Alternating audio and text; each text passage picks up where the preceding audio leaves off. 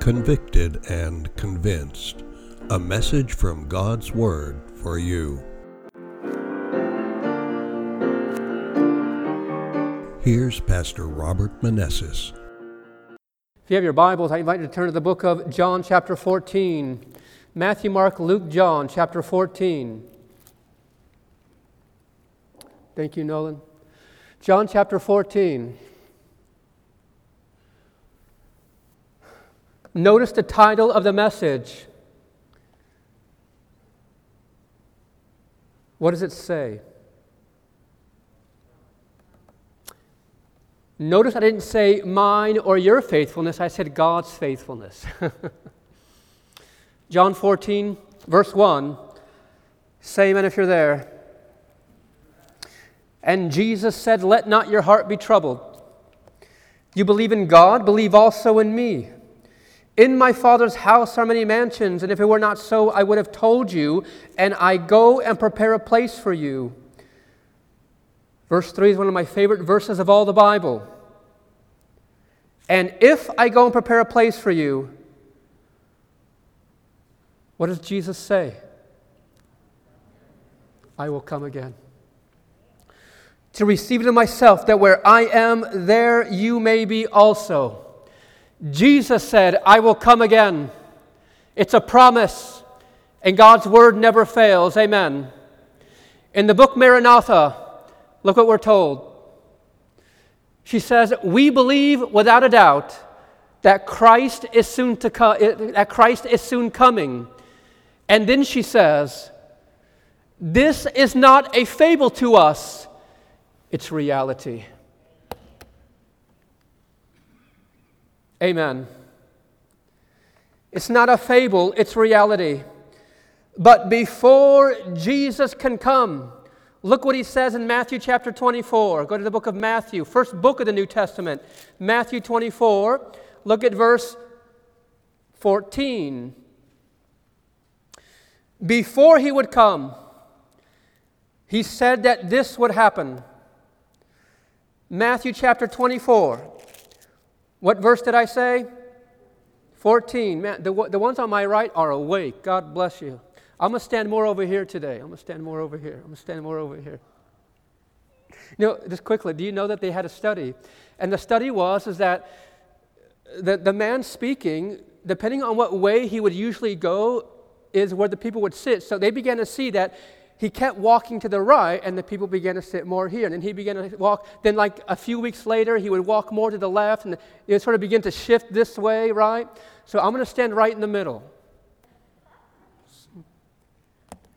Matthew chapter 24, verse 14, and Jesus said, "And this gospel of the kingdom will be preached where? To all the world, to every nation, tribe, tongue, and people, as a witness to all nations, and then what will happen? The end will come, and this gospel, and this what? And this gospel." Now here's the thing, in the book of Revelation, this gospel is unpacked. Go to Revelation chapter 14, let's take a look. It's referred to in the Bible as the three angels' messages. But I want you to tell me what the first order of business is in the three angels' messages. We'll take a look here. But as you're turning to Revelation chapter 14, last book of the Bible, chapter 14, beginning in verse 6, as you're turning there, what did Jesus say must happen before he returns? It was this gospel and this gospel. Well, let's take a look at this gospel in Revelation 14. And where was this gospel to go back in Matthew 24? To all the world. Are we in Revelation 14, verse 6? Yes, speak to me. Chapter 6 says, "Then I saw another angel flying in the midst of heaven." And what was the first thing that he has? There it is. "And having the everlasting gospel," and look at this, "to preach to those who dwell where? on the earth to every nation, tribe, tongue, and people. That sort of sounds like what Jesus said, yes or no, back in Matthew. And when this gospel goes to all the world, then I will return. And in Revelation chapter 14, this gospel is unpacked and in greater detail. Are you with me?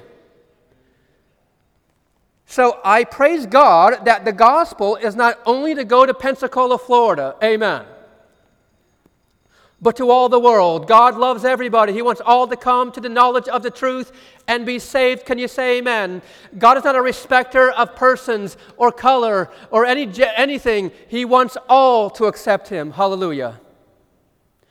We now go to verse 7. It continues to say, saying with a loud voice, fear God and give glory to Him.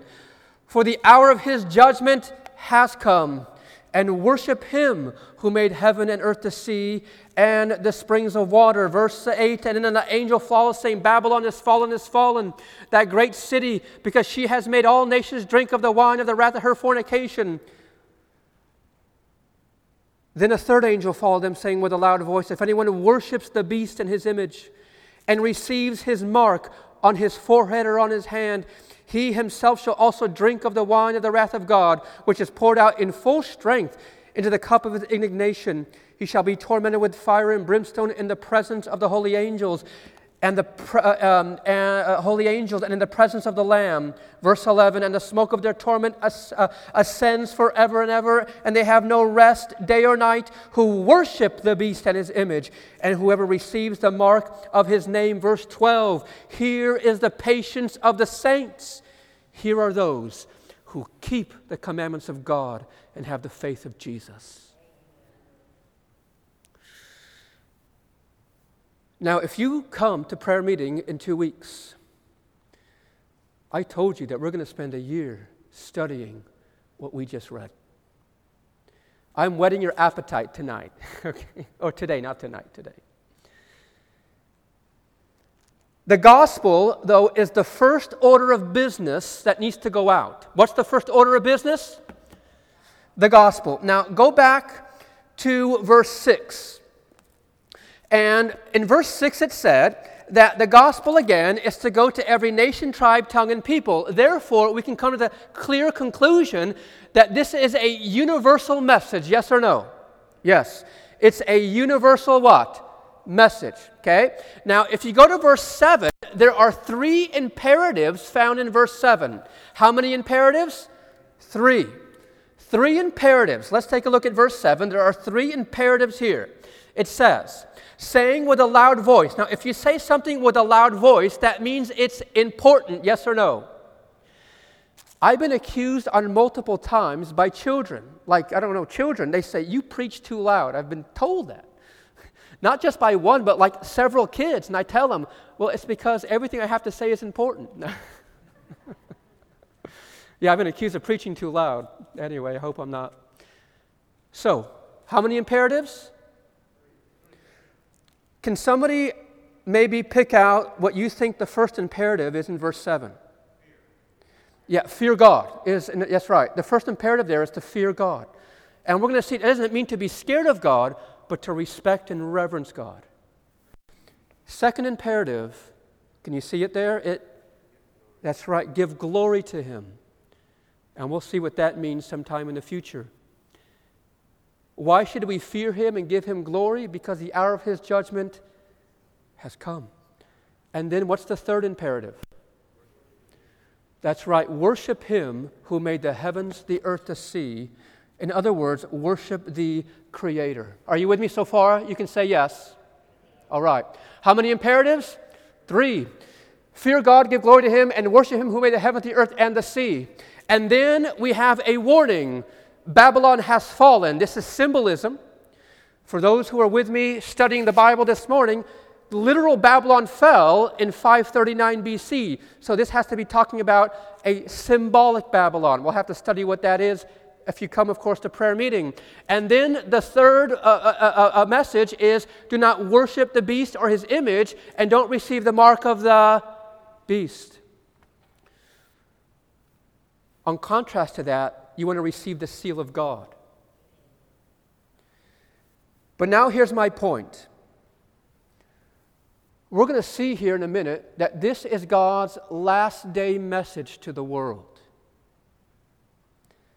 God's end time last day message to the world to prepare them for His soon return. Let me show you from the Bible that's true. So, look at the Bible. We're in Revelation chapter 14, verse 6. And we saw, first of all, that Jesus said that when the gospel goes to all the world, then the end will come. In Revelation 14, we have now the complete gospel spread out here in the last days. To gospel is first, and then fear Him and give glory, and then we have worship Him, and then we have the first warning, Babylon has fallen. We come to verses 9 through 12, and we have the third angel and all that there. Are you with me so far?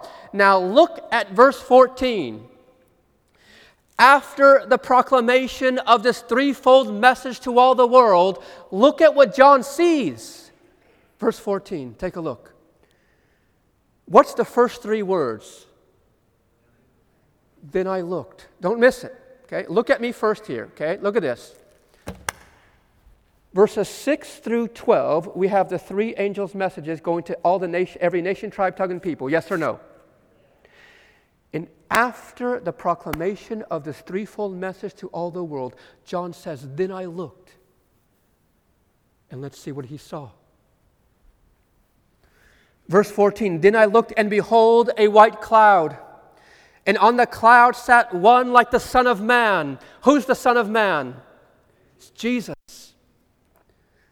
Having on his head a golden crown, and on his hand a sharp sickle. Does Christ not return as King of Kings and Lord of Lords? This is the second coming. Next verse. And another angel came out of the temple, crying with a loud voice to him who sat on the cloud, thrust in your sickle and reap, for the time has come for you to reap, for the harvest of the earth is ripe. So he who sat on the cloud thrust his sickle on the earth, and the earth was reaped. Now, I want you to hold on to two words, reap and harvest. What's the first word? Reap. What's the second word? Okay. Now, again, proclamation of the three angels to all the world. John then says, I saw Christ coming in the cloud to reap, for the harvest was ripe for the harvest. Earth was ripe for the harvest. Are you with me? Okay. So what was the first word? And what was the second? Okay, keep something in Revelation chapter 14. Don't lose that, but go to Matthew 13, and you're going to see those words again. Don't lose Revelation 14. We're going to come right back to that. But go to Matthew 13, and let's decipher what the word reap and harvest means there in the context of those verses in Revelation 14. We let the Bible be its own interpreter. Can you say amen? Matthew chapter 13. Again, don't lose Revelation 14. We're going to come right back to that. But I'm going to show you from the Bible that the three angels' messages is God's end-time message to all the world to prepare them for His soon return, to ripen the world. Are you with me? Matthew 14, we begin. Did I say Matthew 14? Okay. Again, the right is winning here, left. Let's go. On my right, at least. Here we go. Matthew chapter 13, beginning in verse 24. Say amen if you're there. What's the two words I told you to hold on to? Reap and? Okay. Matthew chapter 13, verse 24. And another parable he put forth to them, saying, the kingdom of heaven is like a man who sowed good seed in his field. But while men slept, an enemy came and sowed tares among his wheat and went his way. But when the grain has sprouted, he produced a crop, and then the tares also appeared. This is Jesus speaking. So the servants of the owner came and said to him, Sir, did you not sow good seed in your field? How then does it have tares? He said to them, An enemy has done this. The servant said to him, Do you want us then to go and gather them up? Verse 29. But he said, No, lest while you gather up the tares, you also uproot the wheat with them. Verse 30. Let both grow together until the harvest. And at the time of the harvest, I will say to the reapers, there's our other word, first gather the tares and bind them in bundles to burn them, but gather the wheat into my barn. Go now to verse 37. Let's see what the harvest and the reapers represent. Are you in verse 37? He answered and said to them, he who sows the good seed is the Son of Man, Jesus. The field is the world. The good seeds are the sons of the kingdom, but the tares are the sons of the wicked one.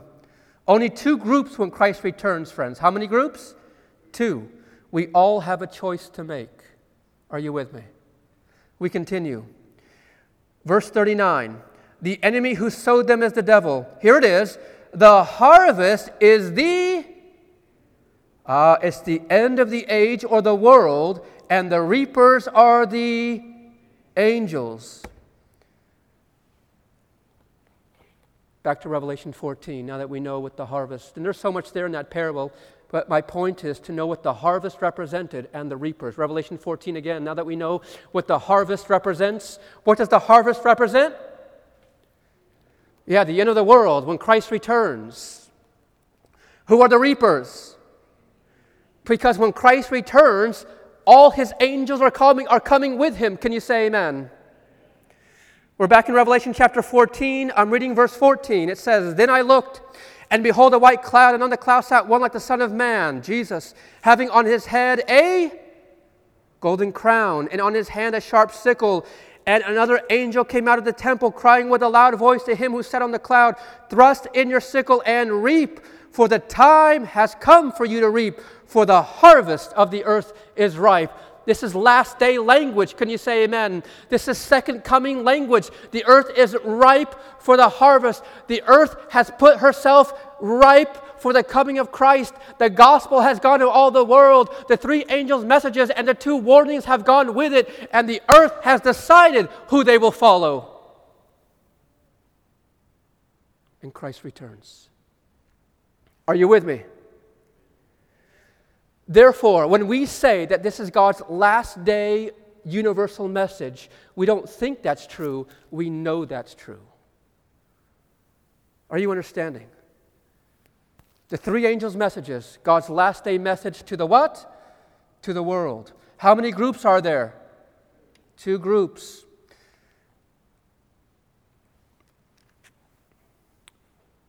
There is no other message past this message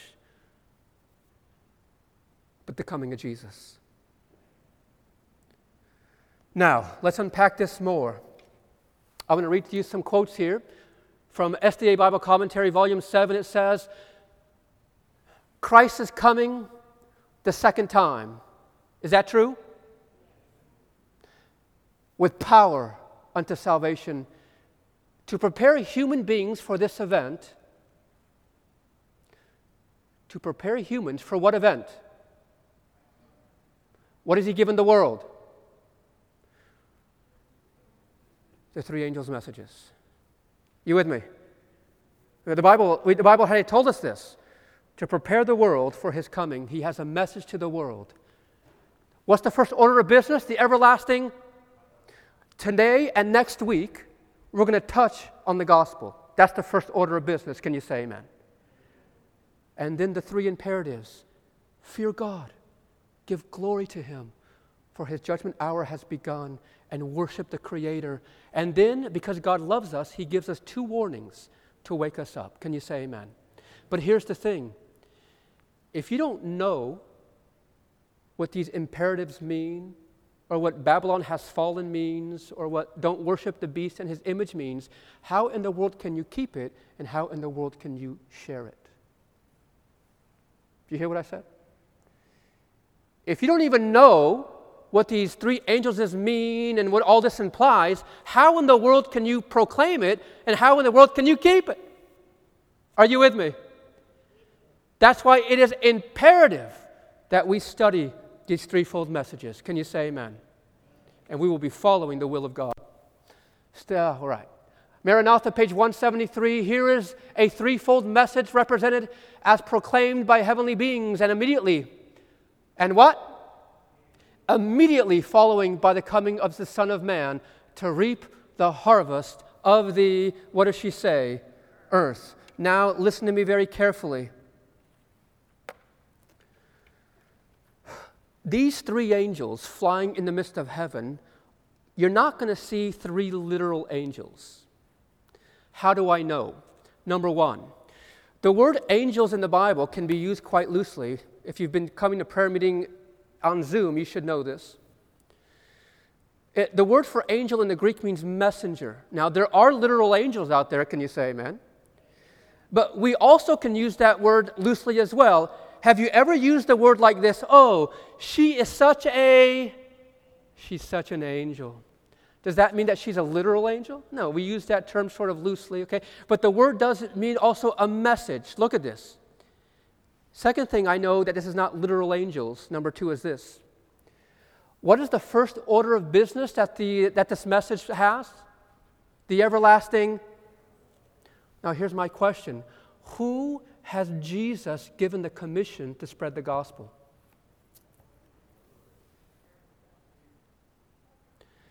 If God had given this to literal angels to do, it would have been done in 2 days, if not less. But who did Jesus give the commission to spread the gospel? Us, disciples, followers. So what the Bible is saying is this, that you're not going to see literal. This is a message that God's people are going to have to internalize and give to the world.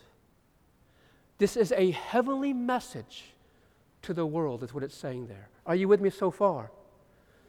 Because God did not give the message or the proclamation for the angels to go. He gave it to us. And then in Life Sketches, he makes it very clear. I have had an experience in the first, second, and third angels' messages. The angels, here it is. The angels are, what's the word here? Represented as flying in the midst of heaven, proclaiming to the world a message of warning and having a direct bearing upon the people living in the last days of this earth's history. Look what she says next. No one hears the voice of these angels, for they are a symbol to represent the people of God who are working in harmony with the universe of heaven. Men and women enlightened by the Spirit of God and sanctified through the truth, proclaim the three messages in their order. They are combined to give light to the world. Are you with me? You see, before I can tell somebody the warning about Babylon and the mark of the beast, what God says is that first, let them know how much God loves them. Because you know what I've learned? If anybody's ever given a Bible study or held any meetings, I've learned this, that the opening night, you don't start with the mark of the beast. What I've learned is this, is that when people begin to accept the first angel's message about the gospel and God's love for them and to reverence Him and give glory to, when they begin to accept that, they're more likely to adhere to the warning of Babylon has fallen and the mark of the beast. Are you understanding? But when you see them reject the first angel's message, they're more likely to reject the second and the third. Can you say, are you understanding what's happening here? Okay? Because when people fall in love with Jesus first and they want to follow His word, they're more likely than to adhere to what's happening in these warnings. Can you say amen? So, in the next few minutes, I want to begin to get into the everlasting gospel. And then part 2 will be next week, okay? So I'm a nice guy. I'm not going to keep you here forever, okay? So this is just part 1, then we'll do part 2, okay? But as we start part 1, this is how I've summed up the gospel, and then I'm going to show you a little today and then more next week. This is my summation of the gospel. That the gospel is all about God's faithfulness to us, though we have been unfaithful to Him. Did you hear what I said? The good news is all about how God has been faithful to His promises to us, though humanity have been unfaithful to God. And I'm going to show you from the Bible that though humanity has been unfaithful to their promises and what they've told God, but regardless, God has always dealt faithfully to humanity and us. God is faithful. Go to the book of Genesis. Let's. Let's go back to the Garden of Eden.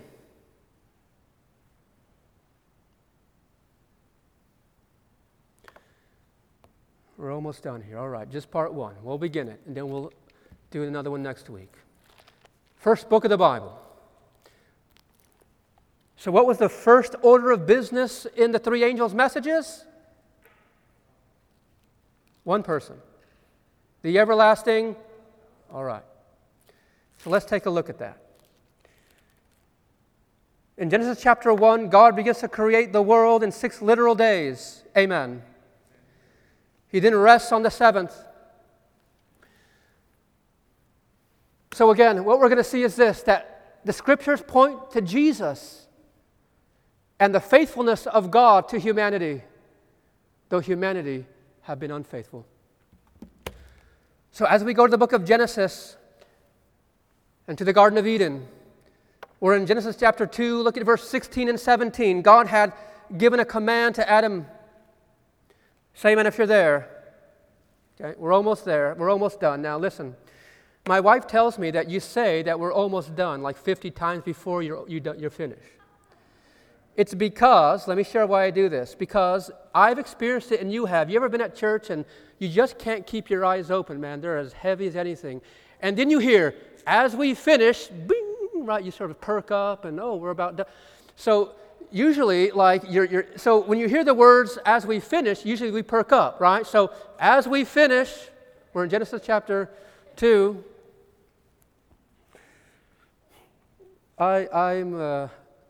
This is how I am, and if I ever offend anybody by my words, I apologize in advance. And come and tell me, but I think that we should be happy studying God's Word, amen? We're in Genesis chapter 2, verse 16. The Bible says, "And the Lord God commanded the man, saying, Of every tree of the garden you may freely eat, but of the tree, singular, of the knowledge of good and evil, you shall not eat, for in the day that you eat of it, what's going to happen? You're going to die." Now listen carefully and listen good. Many people will read this verse like this. And God said, when the day you eat of this tree, I'm going to kill you. That's not what God said. Amen. People read it that way, like God says, I can't wait till you eat of that forbidden tree so I can No. This is a warning from God, like any father would warn his children not to cross the street. What happens if the child crosses the street? Could it happen that a bad thing will happen, yes or no?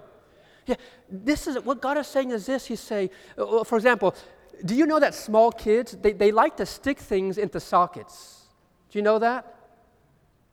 So you ever bought those things that you put in the sockets, right? Future parents, buy many of those. Put them in. Because I caught my daughter and my son, right? This is like, they're going to run out with their hair sticking up and whatever, right? You don't want to stick the fork in the socket. Can you say amen? This is what God is doing here. Like a loving parent, he says, please, don't stick the fork in the socket, because if you do, it won't be good. Amen. It's a warning. He's trying to protect them. You're free to eat of everything. This one here will hurt you. Please stay away from it. Do you see the language of here of God? It's complete compassion as a parent. Are you with me so far? So now we come to chapter 3, and we sort of hopefully know the story that Satan is using the serpent, and he begins to deceive Eve, yes? Okay. And let's begin in verse 4, okay? So I don't have time to get into, of course, all of it. There's other sermons for it, but we're trying to stay focused on what's happening here. We're in chapter 3, verse 4. It says, "Then the serpent said to the woman, 'You will not surely die.'" What is he calling God here? Yeah, God is lying to you. And this tree is not going to kill you. It's not going to harm you. Don't keep from sticking the fork in the socket. Stick the fork in the socket. Are you with me? We continue. "For God knows that in the day that you eat of it, your eyes will be open and you'll be like God, knowing good and evil." So then when the woman saw that the tree was good for food, that it was pleasant to the eyes, and a tree desirable to make one wise, she took of its fruit and ate. And she also gave to her husband with her, and he ate. Did they adhere to God's counsel? Would it have done them well and the rest of humanity if they would have adhered to God's counsel? I think it's because God wants the best for us, amen? Sometimes we don't understand everything, but understand this, that whatever it might be, you know that God wants the best for you. Trust in Him. Amen. We continue reading. What verse are we on now? We're in verse 7. Then the eyes of both of them were opened, and they knew that they were naked, and they sewed fig leaves together and made themselves coverings. Verse 8. And they heard the sound of the Lord God walking in the garden in the cool of the day. And Adam and Eve ran to God. Is that what it says? That's right. They ran from God. They hid themselves in the presence of the Lord among the trees of the garden. Verse 9, and the Lord God called to Adam and said, Adam, where are you? And he said, I heard your voice in the garden, and I was afraid because I was naked and I hid myself. Verse 11, and God said, who told you that you were naked? Have you eaten from the tree which I commanded you should not eat? And the man said, this woman who you gave to be with me, she gave to me of the tree and I ate. And the Lord said to the woman, what is this that you have done? And the woman said, the serpent deceived me and I ate. So look at the picture. In the Hebrew, when it says that the Lord God came walking, in the Hebrew, it means this isn't like the first time they saw God coming. It was a regular occurrence that God would come and walk with them, with Jesus here. This is really Jesus that would walk with them there, and they would love to commune with them. Can you say amen? There was a continuation here, but this time things were different. Instead of running to God and saying, oh, God, we're so happy to see you, Jesus, thank you. I can't wait that we go walking and admire your creation. And listen to the beautiful words. They ran from him. And then when he came to Eve, to Adam, he said, what have you done? And he begins to blame his wife. And as they say, husbands have been blaming their wives ever since. Let's not do that. And sometimes the wives blame the husbands.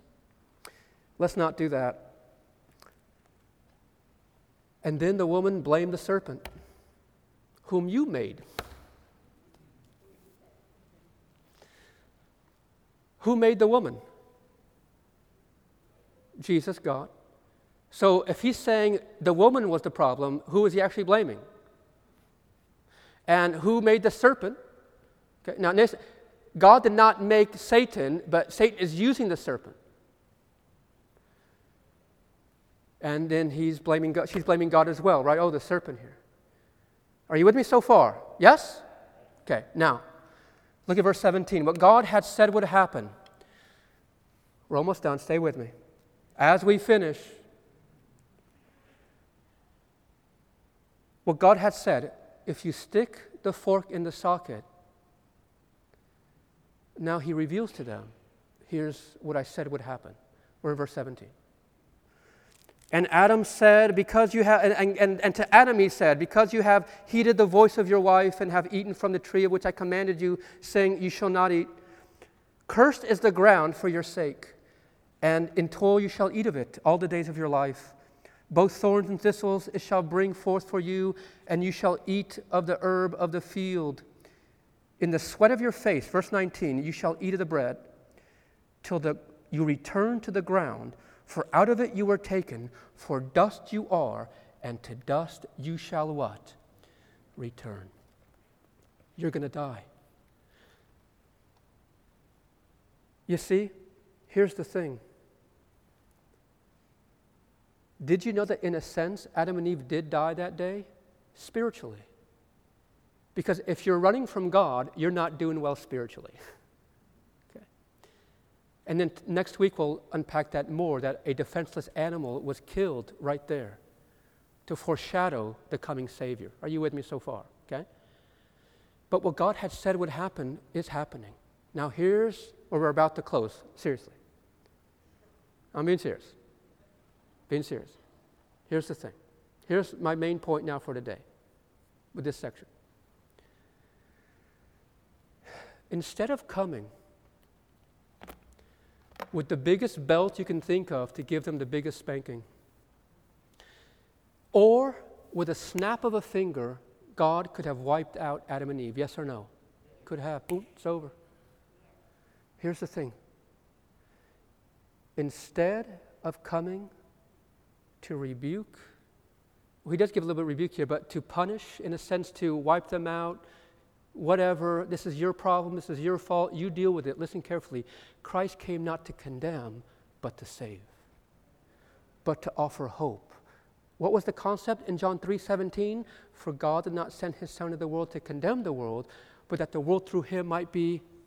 That concept is seen right here in the Old Testament. It's not this is a new concept that Christ is. No. This concept found in verse 3:17 of John is seen right here.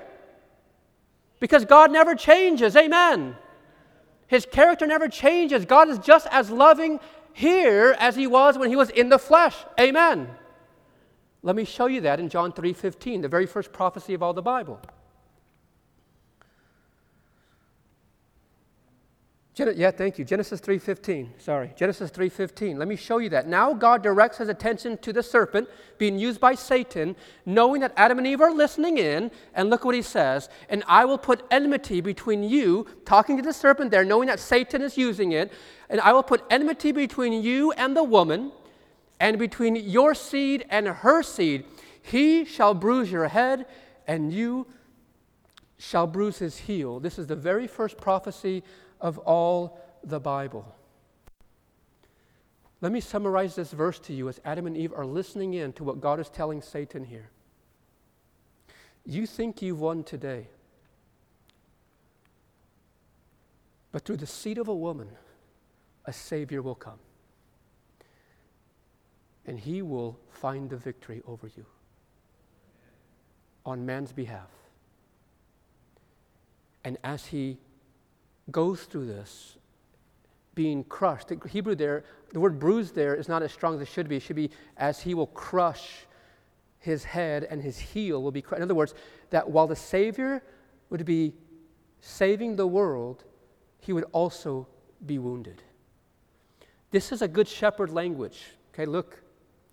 A good shepherd, if they were with their flocks and they saw a poisonous snake about to bite their sheep, a good shepherd, look at this, would run and take the venom in the place of the sheep by crushing the head of the serpent. He would, in its place, take the venom. What Christ is saying is, I'm going to take the venom that belongs to humanity. It's going to be on me. He comes not to condemn, but to do what? Offer hope. Yeah. Adam and Eve. It's going to be all right. It's going to be all right. Though you messed up, I'm going to make things right. What did I say? The gospel? That God is faithful to those who have been unfaithful.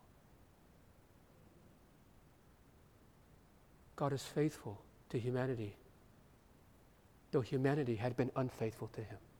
Are you with me? And that theme we're going to see all throughout the Bible next week.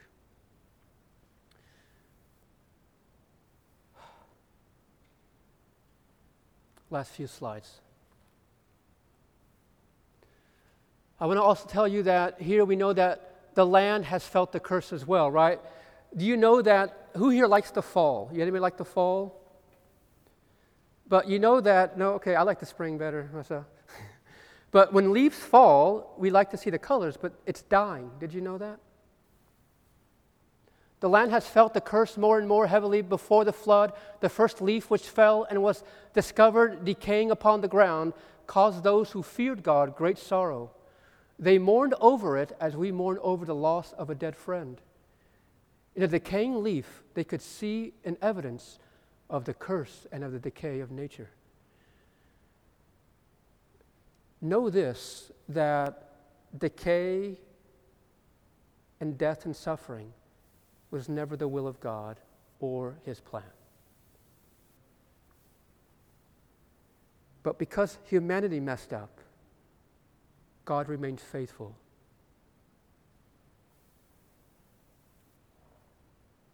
God would remain faithful to humanity, though humanity had been unfaithful to God. That's the gospel. God's faithfulness.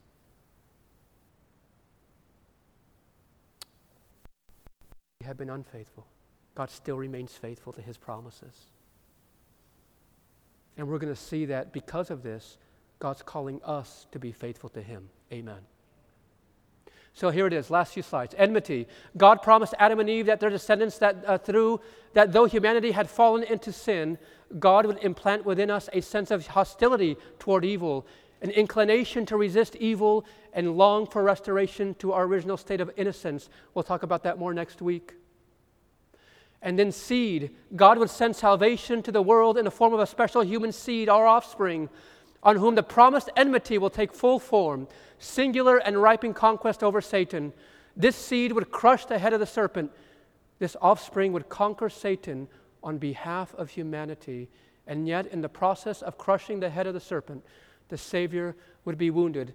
Last two slides. Selected messages. The message proclaimed by the angel flying in the midst of heaven, look at this, is the everlasting gospel, is the same gospel that was declared in Eden when God said to the serpent, I will put enmity between thee and the woman, and between her seed and her seed. Same gospel.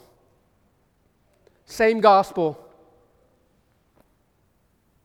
It shall bruise the head, and thou shalt bruise his heel. Here was the first promise of a Savior who would stand on the field of battle to contest the power of Satan and prevail against him. God has fought and is fighting for you. He's the team I want to be on. Amen. Last two slides. But man was not abandoned. If you only understood what this sentence is saying, but man was not abandoned to the results of the evil he had chosen. He, there is man. And the sentence pronounced upon Satan was given an intimation of redemption. And then she quotes this verse, God has not abandoned you.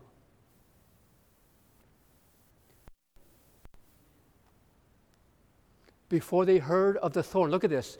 Before they heard of the thorn and the thistle, of the toil and sorrow of that must be their portion, or the dust to which they must return, they listened to the words that could not fail of giving them hope. Look at that. Before God said, oh, the earth is going to be cursed, you're going to have to work in it, and before they heard, you're going to return to the dust, before all of that, what they first heard was hope.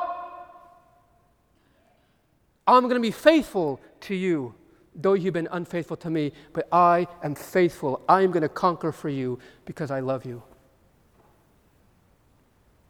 All that has been lost by yielding to Satan could be regained through Christ. The gospel.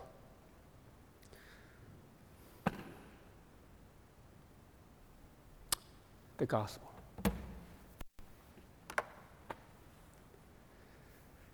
For God did not send his Son into the world to condemn the world, but that the world through him might be saved. Thank you, Jesus. I'm so thankful that God is faithful even to those who have been unfaithful. Anybody else? I've been unfaithful in my life. I've done things and know that I've let God down, but I can hold on to this promise that I know that God will remain faithful to me in his promises. And when that hits the heart, you'll never be the same. When that stops being a colloquial saying, you will never be the same. When it goes from here to here, that God loves us unconditionally and has done all he can to save us, it will change your life. This podcast is a service of the University Parkway Seventh-day Adventist Church in Pensacola, Florida. Our weekly podcasts are recorded every Saturday morning. Bible study begins at 9:30. The sermon begins at 11. You are invited to join us. We live stream the 11 o'clock service. You can catch that broadcast at our website, universitypkwy.org, or at Livestream. A library of previous messages is available on our YouTube channel and on our website. Thank you for listening.